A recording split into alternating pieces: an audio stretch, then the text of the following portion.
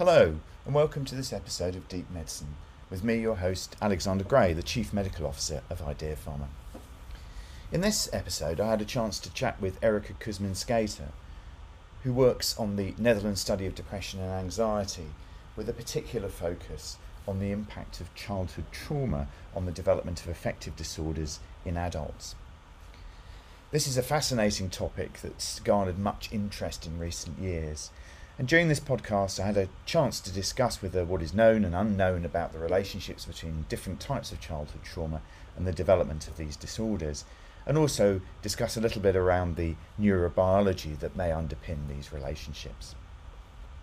Okay, so I would like to welcome Erica Kuzmin-Skater, who works in the Netherlands study of depression and anxiety, NESDA, which is a longitudinal study in adults, looking at how diagnosis happens in these patients over time and how that relates back to childhood trauma. And there's been a lot of papers published from that study, and obviously there are other studies that have considered this topic. And I think this is a absolutely critical piece of research. This matters a huge amount to understand during those formative years, what happens to children, and then how that plays out in terms of mental health in adulthood. So welcome, and please do introduce yourself to the audience. Thank you, Alex. My pleasure to be here. Thank you for inviting. So yes, my name is Erica Kuzmin-Skater. I am currently a PhD student at the Amsterdam University Medical Center, Department of Psychiatry. And indeed, I have been working for the last 4 years in the Netherlands study of depression and anxiety, and mostly focusing on childhood trauma, how it impacts mental health in adults, what are the potential underlying mechanisms of that, and what could we do about it in a clinical setting. Fantastic. Well, welcome indeed. So could you just tell us a bit more about NESDA in terms of the way it's set up, because you've already alluded to the fact that it's also looking mechanistically as well as, you know, clinically what's Yes. happened to these people over time, and just give us a feel for the way it was set up and the kind of outcomes that it has looked at and will look at. So NESDA in general, as you said, it is a longitudinal and naturalistic case control study. It was set up by the PI, Professor Brenda Pennings, to really examine etiology, course, and consequences of depressive and anxiety disorders. So it includes people with current and remitted DSM-4-based depressive and anxiety disorders, but also has healthy control group. So it's people who are free of lifetime psychopathology. And the assessment started back in 2004, and they were continued for over 13 years. And the last assessment was done in 2019. Study is very multidisciplinary. So it does have a lot of data on clinical characteristics, but also somatic health, unhealthy lifestyle behaviors, ambulatory mood, various biological markers in blood, saliva, brain imaging, and also social and environmental risk factors for depressive and anxiety disorders, such as childhood trauma experience. So childhood trauma, maybe I will a bit introduce how it was measured and conceptualized in NESDA as well, because that's important to kind of set the stage for it. So childhood trauma in NESDA was assessed twice, at the baseline and at a 4-year follow-up, using childhood trauma interview, also known as a CDI, and at a 4-year follow-up using childhood trauma questionnaire, known as a CDQ. Both of them assess childhood trauma retrospectively, so adults really report on their experience of it. And it measures either emotional, physical, sexual abuse or emotional, physical neglect before the age of 16. And most of the research on childhood trauma within NESDA focuses on the CTI because it was assessed at the baseline, so it has largest completeness, of course. And we often make the severity, cumulative severity score, because people can indicate not only the experience of childhood trauma, but also how often it was actually experienced. And am I right in thinking also it classifies, there are different classifiers for the type of trauma that they underwent, whether it's emotional, physical, sexual abuse, and as you say, the frequency, because I think there's a lot of detail, isn't there, about the kind of patterns of childhood trauma that an individual may have undergone. Yeah, in general, there's a lot of research about various early life experiences.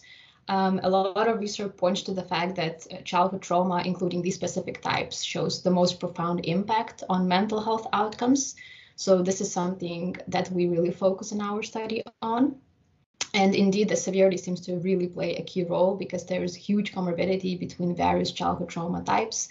And also childhood trauma often really reoccurs, especially in emotional maltreatment case. Fantastic. So I know one of the things that you then were able to examine in quite a lot of depth was about the relationship between childhood trauma and the different kinds of trauma and the frequency of trauma, and then different types of mood disorders, because obviously you've talked about anxiety and depression, and that's the focus of the study rather than psychotic illnesses, for example. So can you just tell us a bit more about what you've found there in terms of specificity around particular types of trauma and then particular types of mood disorders? So in general, there is a bit of evidence also outside NESDA that childhood trauma could be related with some specific mood disorders, such as bipolar disorder or melancholic depression. But much more research points to the fact that childhood trauma, and especially severe childhood trauma, is actually linked with a variety of mood disorders and especially its comorbidity.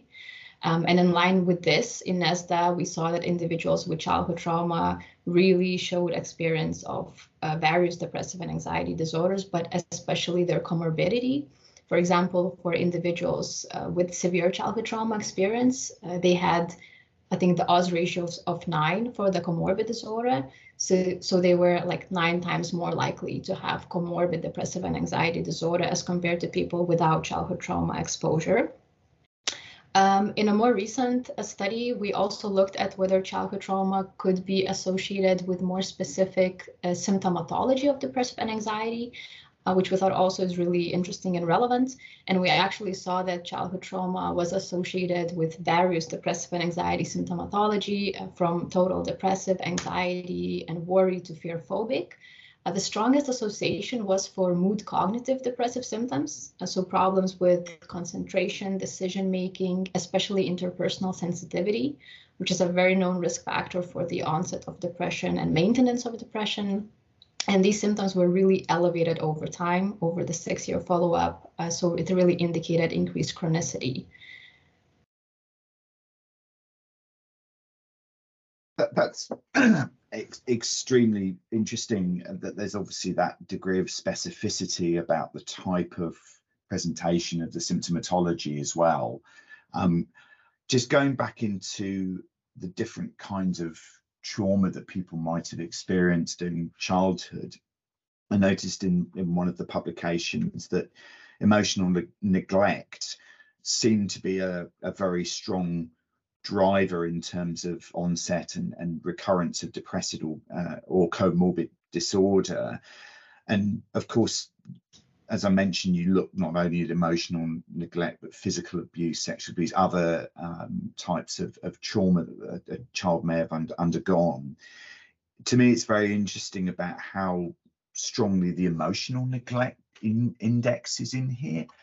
Could you say a bit more about, because I think maybe listeners might be surprised because they may be more used to hearing about, you know, physical and sexual abuse and how that may play out and relationships with things like PTSD, for example.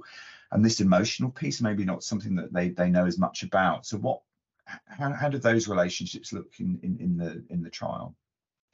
Yeah, indeed.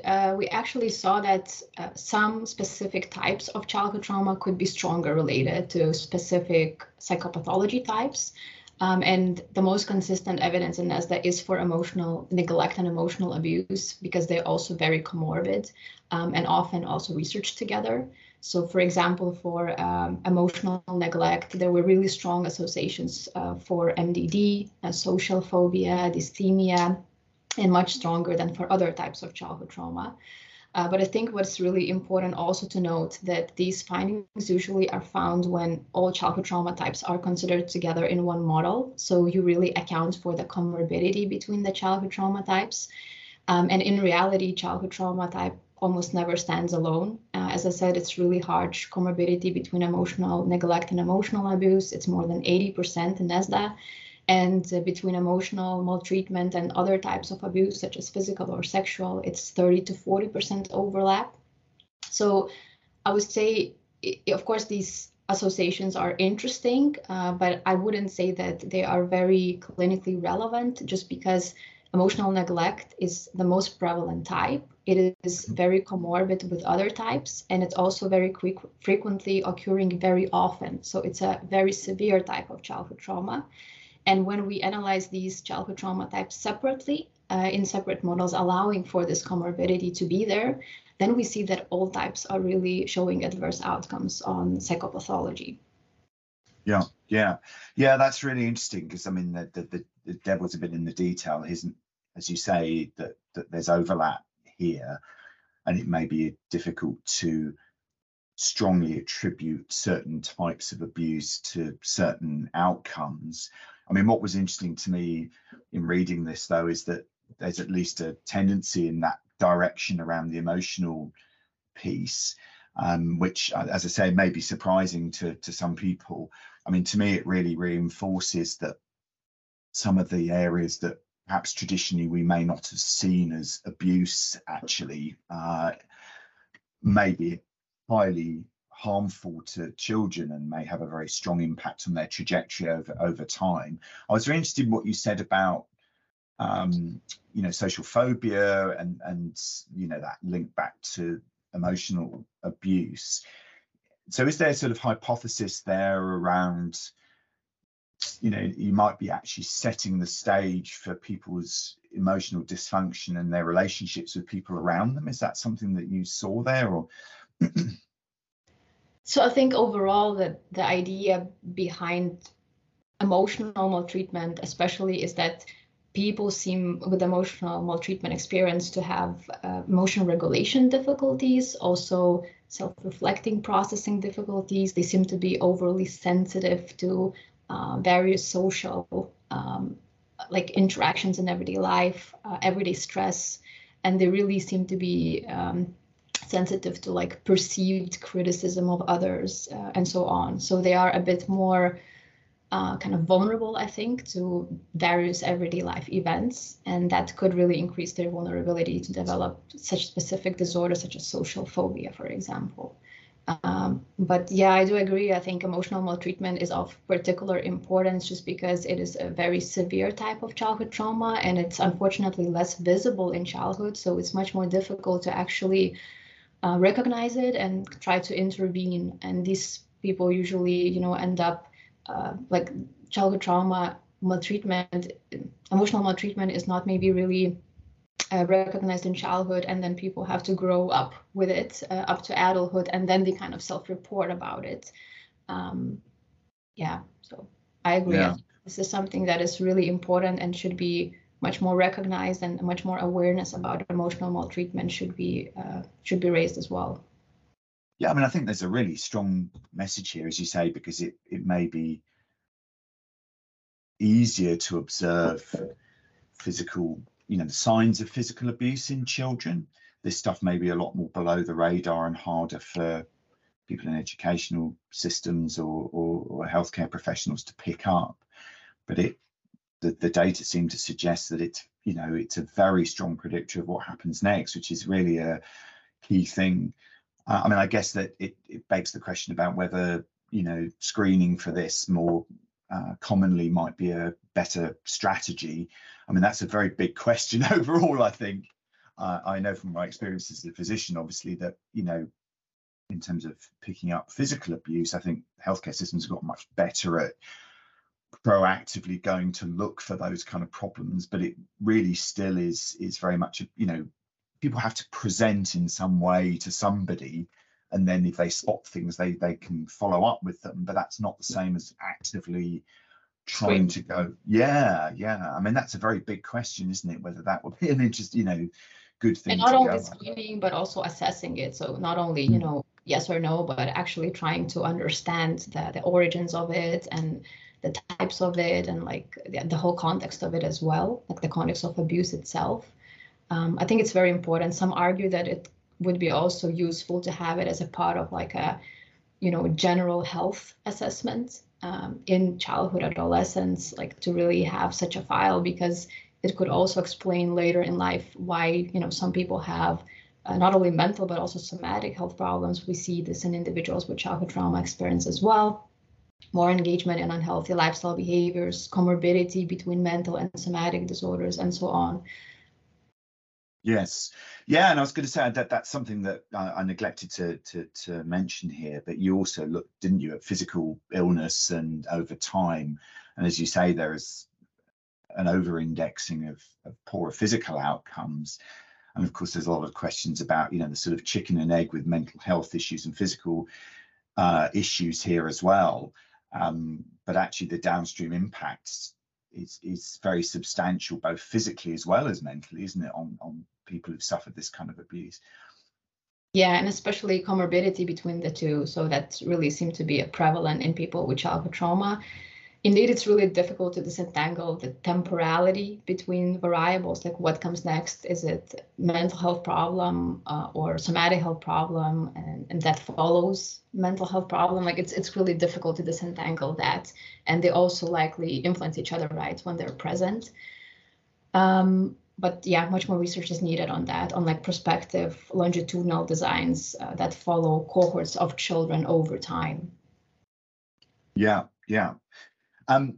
So before I get to some pieces around the neurobiology, because you've alluded a bit to it when you were talking about hypersensitivity, hyperreactivity to what I guess in the trade they call negative valence stimuli, which is, negative affect, events, going on around them. But before I get into that, there were some other things that I noticed at, at the history end that I thought were very interesting. So you obviously also looked at the effects of things like divorce, parental divorce, going into care, and of course, loss of, death of parents as well. And there wasn't, my read was there wasn't as strong an effect of some of those parameters in comparison with emotional neglect and emotional trauma. Was that a surprise to people when they saw those data? Yeah, indeed. So these childhood life events, as they're called, or like household dysfunction events, including parental divorce or early parental loss, they were not really consistently associated with psychopathology, its severity or chronicity, which I think on one hand is quite surprising, because previous studies did show associations between these events and the onset of mood disorders. But I think it's also possible to explain that. Because more recent evidence in last years really show that when you compare various early life experiences, childhood trauma has a much more profound impact on psychopathology compared to these household dysfunction events. So considering that the prevalence of these events is quite low in NASDA, it could be that there's simply no power to determine the significant events that have really small effect. I would suggest to maybe better make some kind of cumulative score, adding, childhood trauma together with this household dysfunction events, and then maybe we would see some additive effect on top of that. And also studies show that some moderating factors can play a role in association between these events and psychopathology outcomes, for example, family climate. So there were studies showing that association between parental loss in childhood and onset of depression is there when actually family relationships are poor. So this could be a moderating factor as well that plays a role. Yeah, that's interesting. I mean, I got thinking a bit also about the divorce situation, where divorce can be a traumatic event, but of course there may be reasons why a family breaks up that could end in a more positive situation for the child as well, I guess. I mean, exactly. I guess there's complexity there, isn't there, about that. And if parents actually manage to keep up really, healthy and strong relationships afterwards with children, so that child doesn't really suffer as much, let's say, due to the divorce, I think this really is a potential moderating factor on psychopathology later in life. Yeah. So it's interesting. So it might be that, as you say, that there are some there's mitigation here, and that although it can be a very difficult event for the way it's managed and the outcomes of it may actually end up being a positive factor as well as a negative one, I guess, in a way that some of the other, the trauma components you've outlined clearly have a detrimental effect. There's no upside to any of those other things that the child might experience.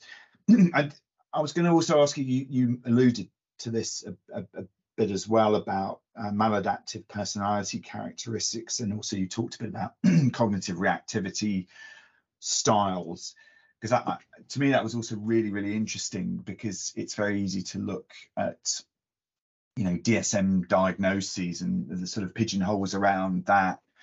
This sort of goes out into a broader sphere, doesn't it, about other factors in the way that somebody may react in the environment around them. And we'll get on to this to talk about the way they process what comes into them at a social level and how they handle that. So you absolutely found some impact there, as well as these sort of hard diagnoses, if you like. Could you talk a bit more about that?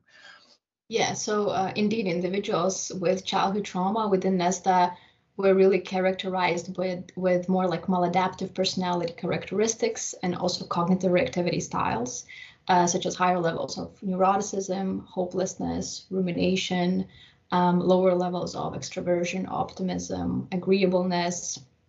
And also, interestingly, neuroticism actually seemed to moderate association between childhood trauma and depressive symptoms. So people with high levels of neuroticism really seem to be more vulnerable to the impact of childhood trauma and have higher depressive symptoms later in life. And regarding the DSM diagnoses, so I think it's very robustly known that higher levels of neuroticism and also rumination are associated with axis 1 disorders, so mood disorders, anxiety disorders, also PTSD, eating and sleep disorders, substance use disorders, so like a range of really disorders, but not only the onset of them, but also the maintenance and persistence of them. And that's why we think that this could be one of the psychological mechanisms of childhood trauma, really making individuals with childhood trauma have poorer course of psychopathology throughout the life. Yeah, and I think that's fascinating, because I know it's interesting with the term neuroticism, that I think things have come in and out of favor within psychiatry, and I think that it has been unfashionable not that long ago to talk about neuroticism. But as you say, it seems to be a very strong predictor of those disorders, but also it might be within, say, depression, the kind of patterns of depression that you see. So, are they more reactive to their environment as a driver? And again, that some people don't like that classification around so-called exogenous and endogenous depression, but I think it's really interesting about the differences in phenotype of patients and how that may track back neurobiologically, but also to think, life events. I mean, to me, I've seen threads in the literature and the data around neuroticism and reactivity and the nature of the symptoms that the patient may have, the pattern of their depression, that seem interesting. And it doesn't look, none of these things are concrete, as in, they're not total predictors, but there does seem to be a bit of a lilt there. And it got me thinking about, are we going back to that view of exogenous and endogenous? I don't know how you feel about that, but it's an old-fashioned way of thinking about it. But yeah, I think it's really interesting. I think it's also interesting that neuroticism is a potential mediator, but also moderator in childhood trauma context. And I also thought before that childhood trauma could be really associated with specific, dimensions of depression. That's why we looked into that as well. But we honestly saw that it was associated with like all dimensions of depression. So that included also melancholic, anhedonic, atypical, energy related. So it really seemed to be associated with severity of symptoms overall. Yeah. I don't really see a lot of specificity for specific symptoms, if we can say that. I see more into the severity of the disorder. Yeah, and it's really interesting, because I say I've seen threads of this. I think there's a risk also of over-interpreting bits of data that fit with, you know, a hypothesis that one may have about this. And I know that overall it's been if you take depression and the, you know, 8 questions that typically sit in assessment of this, that trying to produce factors, if you like, from this has been very hard, and there are data that suggest you might be able to do that. but equally there are data that refute that. It's quite contradictory, I would say. So it's interesting in your study that you've ended up, you know, severity, yes, but those specific factors less so. Yeah, and I think it's really possible to find many things, so, you know, really trying to support your own hypotheses, because there are papers that really focus on childhood trauma, let's say in somatic depression, and then childhood trauma and melancholic depression. And then there are papers that actually find associations with both. Like, for example, we find also in our study, I think also what we really see is that there are various symptoms in childhood trauma patients that are across disorders. So it's not only in depressive and anxiety disorders, but it's really across various axis 1 disorders. So such as increased symptoms of like suicidality, for example, earlier onset of disorder. So this is, I think, also really important to take into account in future research, that maybe we shouldn't only focus on a specific disorder, but try to look at childhood trauma psychopathology a bit more transdiagnostically, because this could really also help in you know, preventions and interventions later in life. Yeah, and I think that in itself is a really interesting point, because of course a lot of these people who become patients, in the sense they've got diagnosis, they often have multiple psychiatric comorbidities, don't they? And it's an interesting question in itself that they may have got a diagnosis of, say, depression first, but they may have, you know, significant anxiety issues that didn't get diagnosed at the same time, and actually that may be even their predominant problem. But sometimes the data can be confounding, can't they, because it's not clear cut about what they get diagnosed with and when, and how they relate to each other, right? And it's not always that we have such data, right, on like when was the onset, at like which age, and it's really not that much of specific data that we could really disentangle the order as well. Yeah, right. And I think, I mean, actually that's it's in the work I do in clinical trials, it can be an issue as well, because it's easy to classify people, but understanding that, again, back to the chicken and egg bit here, or, you know, it's a hard thing to do. And of course, patients may be sub-threshold for certain diagnosis, but still have very significant symptomatology, like, for example, anxiety, where they may not have a GAD diagnosis or a panic disorder diagnosis, but still have lots of anxiety symptoms which affect them. So it's complex, isn't it? So I was going to shift gear a little bit, because you'd mentioned before about this issue around sensitivity and reactivity. I mean, one of the things that I think is fantastic about your study is that you also try to get back to some of the neurobiological roots here, and you mentioned imaging. I know also you looked at cortisol and the whole, you know, HPA axis as well as part of this.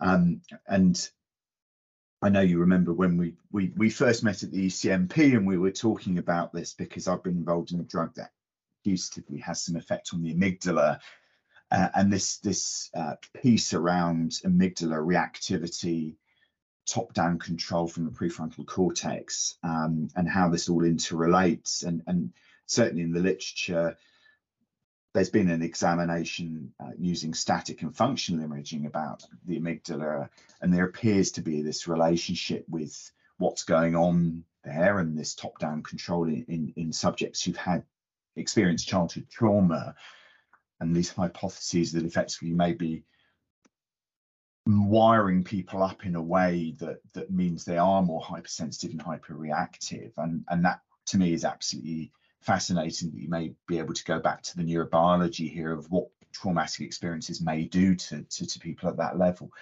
Can you talk about that? Because I'm probably paraphrasing some of what's been going on in your trial, but that was fascinating to me.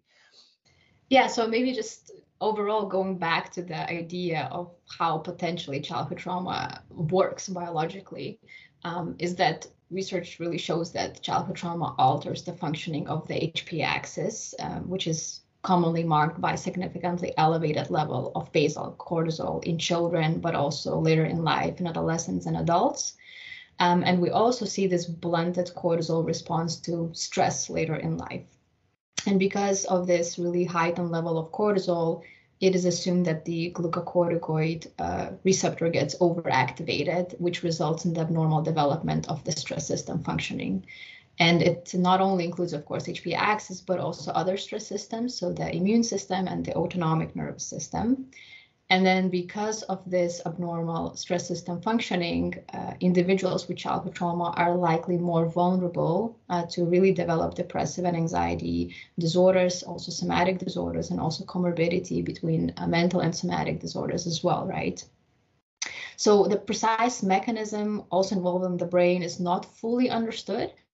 It is possible that childhood trauma related brain alterations, as you said, we mostly see this in amygdala, hippocampus, prefrontal cortex, so really areas involved in emotion regulation, self-reflecting processing. They could also impact on stress system functioning and also manifest later on as higher levels of neuroticism. A bit more evidence from animal studies suggests that it could be the other way around because of the sustained activation of the stress system functioning, including the HPA axis hyperactivity and inflammation. Actually, this impacts the brain development. So there is, the structural changes, functional changes, neuroinflammation. And then this again back impacts on the stress system functioning and makes individuals more sensitive to stress and manifest as neuroticism. So that, real temporal associations are not fully clearly understood yet. And at some point it seems that associations become bidirectional. So brain influences the stress system functioning and the other way around as well. Yeah, no, I mean, to me, this is fascinating because it could provide some clear steer as to what the underlying neuropathology is, if you like, that we should go at and consider, which is fascinating. And I know there are a number of academic collaborations and companies that have looked into this and are trying to develop against targets that could have an impact on that. I mean, one of the things it's got me interested in is this idea that obviously you take depression. I mean, it's a heterogeneous condition for sure, and when we're targeting therapeutic strategies, it might be that understanding in more detail what is going on neurobiologically obviously would be great. That can be extremely hard to get at in a clinical environment, as we both know. It to me was interesting about whether childhood trauma could be a phenotypic marker for certain biological traits, and that could help perhaps enrich populations and certain therapeutic strategies. I mean, that could be pharmacologic, that could be psychotherapeutic as well, whether there are different ways of intervening that could be interesting. I mean, to me, we seem quite a long way still from being able to do that. But if we understand the neurobiology underpinning the impact of childhood trauma more, we may be able to go in that direction, right, and personalize things a bit more, I would hope. Yeah, definitely. And I think we really need more studies that would look at the potential biological mechanisms of childhood trauma and really be a bit more comprehensive and integrative. So include multiple markers, multiple stress systems, but also not only static but also dynamic markers. Just as an example, in our stress system paper, we didn't really see many significant associations between childhood trauma and stress systems markers in the total sample. So we did see a bit elevated level of cortisol in saliva and inflammation in blood plasma. But for example, in previous papers, they did show kind of more significant associations. So we didn't really expect to see that little. And then on one hand, it could be explained by overrepresentation of psychopathology in our sample, because NESDA sample is really including a lot of people with remitted and current depressive and anxiety disorders. And we know from previous research and from NESDA research that these people are characterized by significantly dysregulated stress systems. So of course, this could dilute the direct effect of childhood trauma on stress systems markers. But we also used mostly static markers, so not really dynamic markers in response to like acute, let's say, social experimental stress or something like that.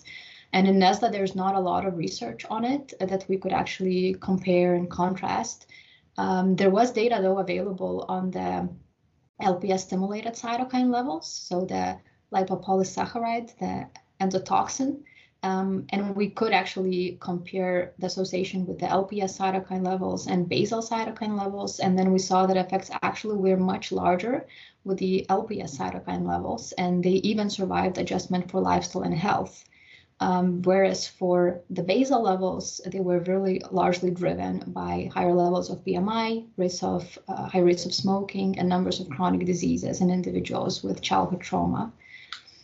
So I think it's really important to have various stress systems markers, but especially dynamic ones in response to some kind of stimuli.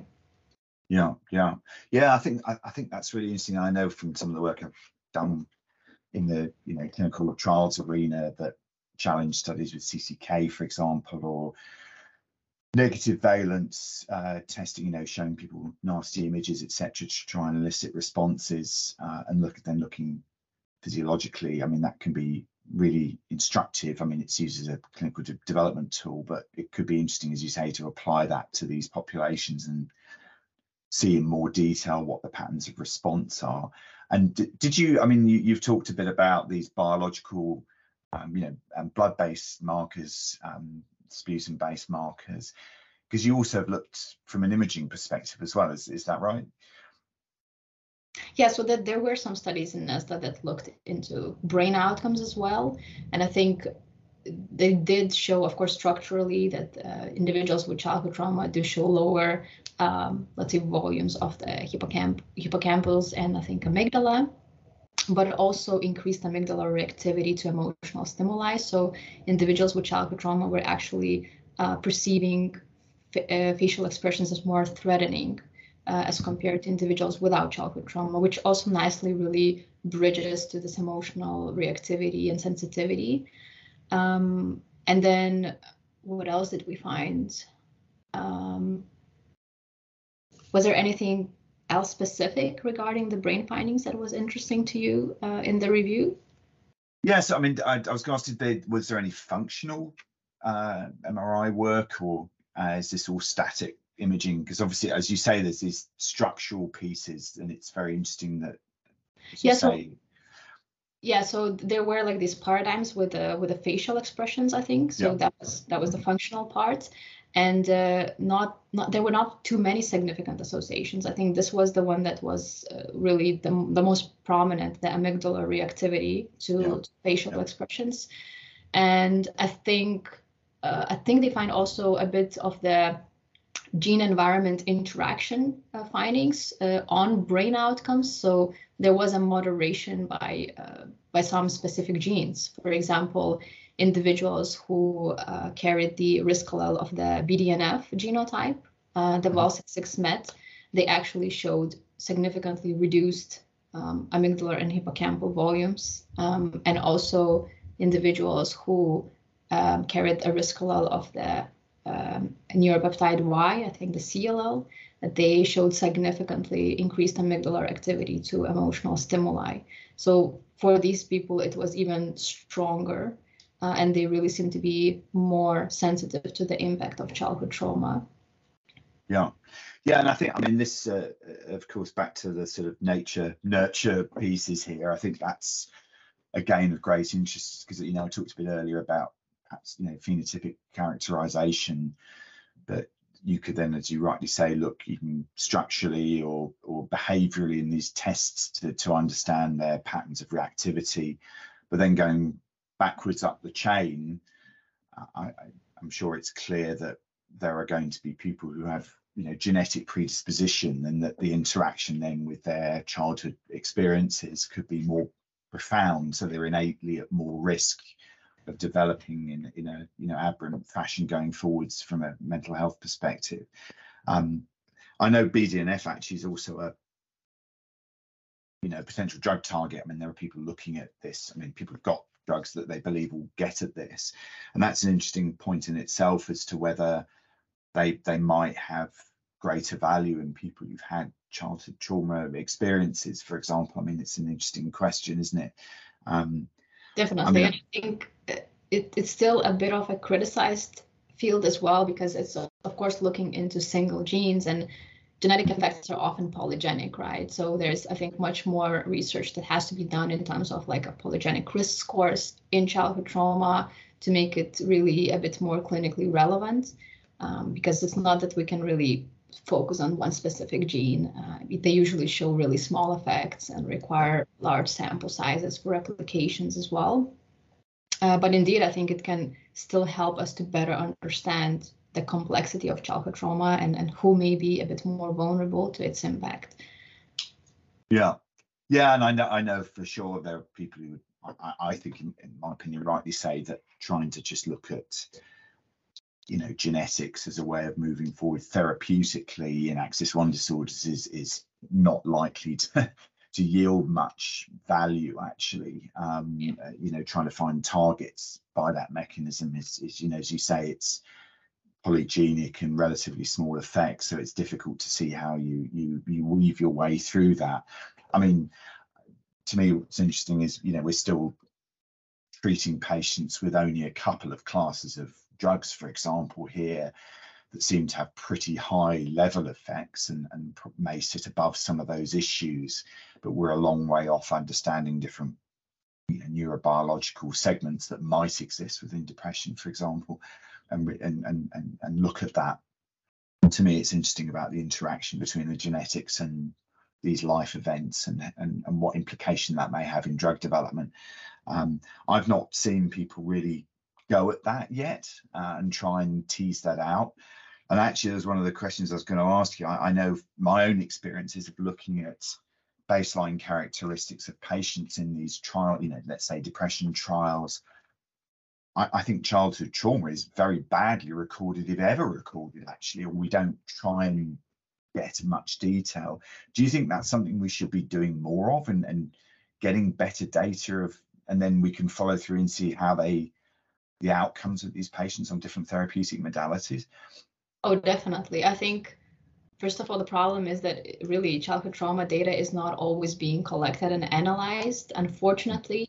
And if it is, then it's mostly in psychotherapy kind of field, but not, let's say, pharmacotherapy field. And I think it really limits our understanding about, what specific types of, let's say, antidepressants could be more beneficial for these people.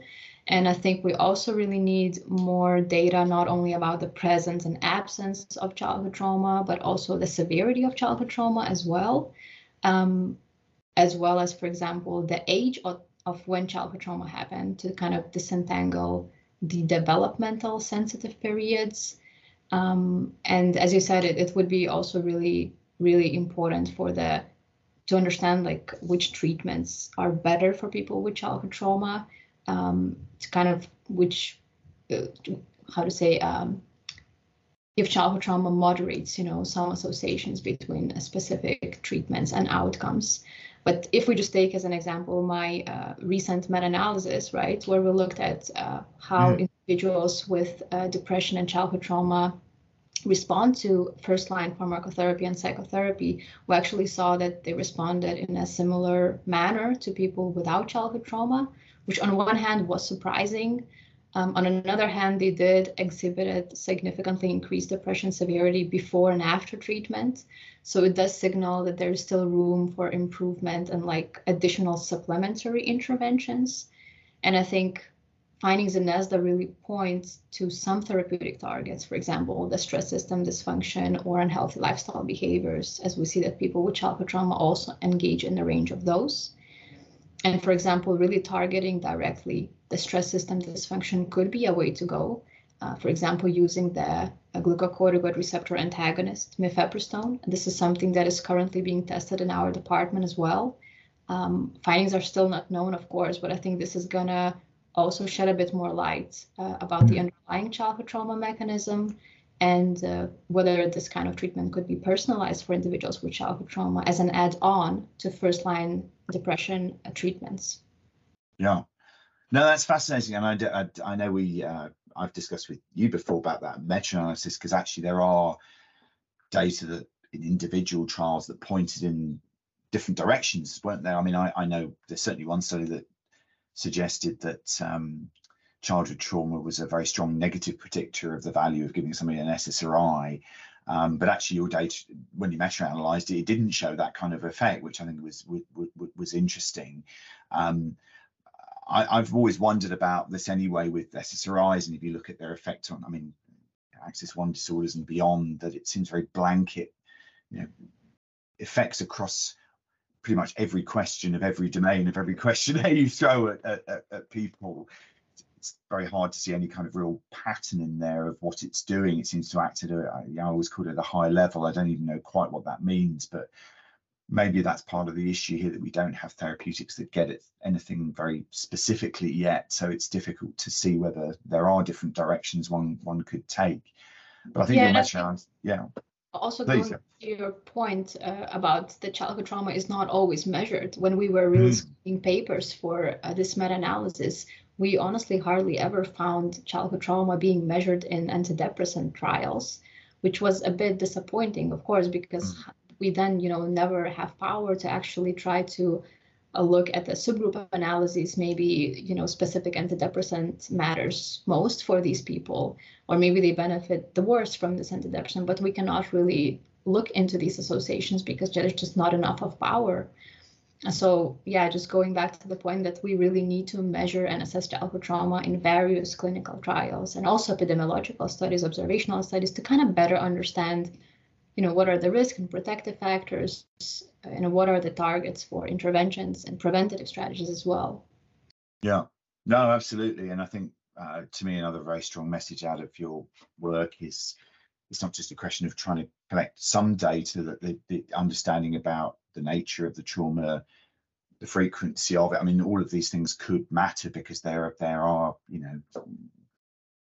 back to devil in the detail about these relationships, and actually just asking a simple question of, did a subject have childhood trauma or not, which is what I've seen in a number of analyses, seems a very low level question to try and look at this. And it can still show, like many studies still show significant effects, like significant difference between the groups, even when it is kind of assessed in this way.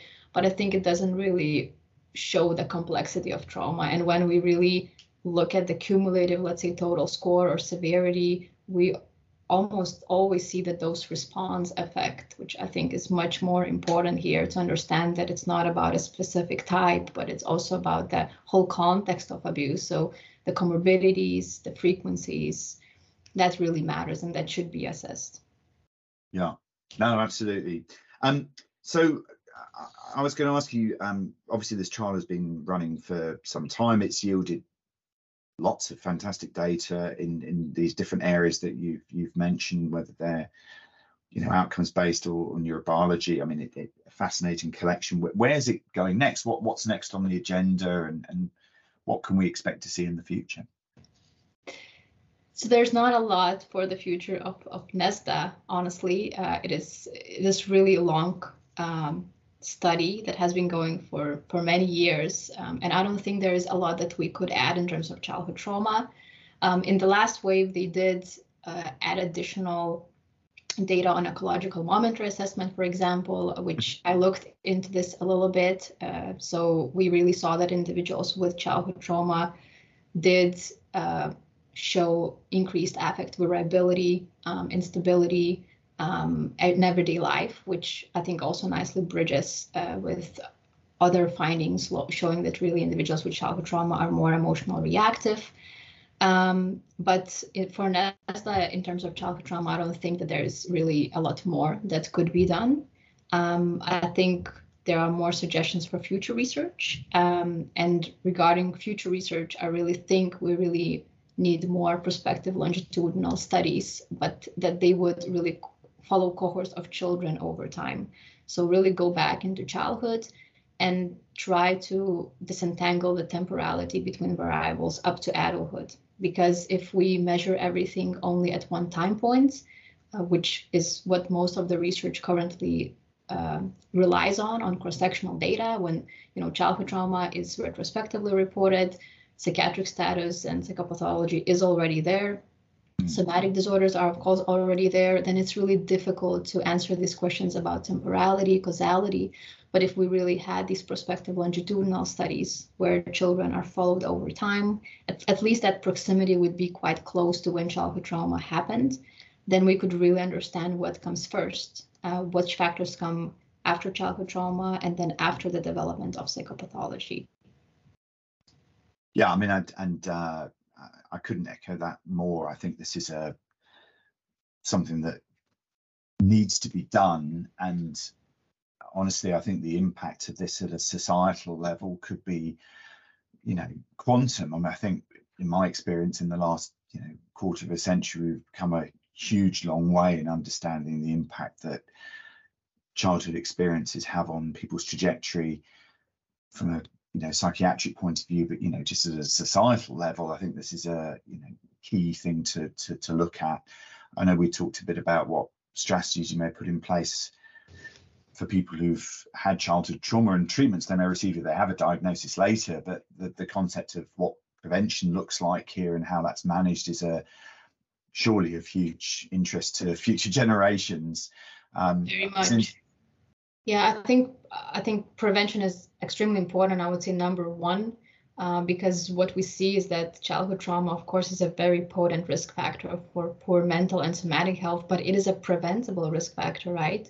So much more effort and attention should be given to prevention and trying to really reduce the reoccurrence of childhood trauma, because we see that the worst outcomes are for people with severe trauma. So those ones who experience really multiple types and frequencies. And I think raising public awareness and education, that's the number one thing, because really that people and general public would understand that childhood trauma is super prevalent and that it is really having a lot of negative outcomes, especially for less visible childhood trauma types, as we talked about, emotional maltreatment. I think this could really reduce the stigma and increase the recognition of it and encourage early interventions, because I think the goal is really to try to prevent maltreatment and reduce it. So like early parenting interventions, especially for at-risk populations. As you mentioned, this generation, but also further generation, we know that people with childhood trauma history are more likely to maltreat. So I think if we could focus on this at-risk populations, that already would be great. And then also trying to foster some protective factors, for example, in children who already experience maltreatment. So maybe try to help them with effective emotion regulation strategies, social skills, and already target symptoms that exist to really prevent the poor course of them later in life. So there are, I think, many things that could be implemented as preventative strategies, and they're really important to focus on. No, well, thank you very much. That's a great message to end on. So thank you very much for taking the time to speak with us. Thank you.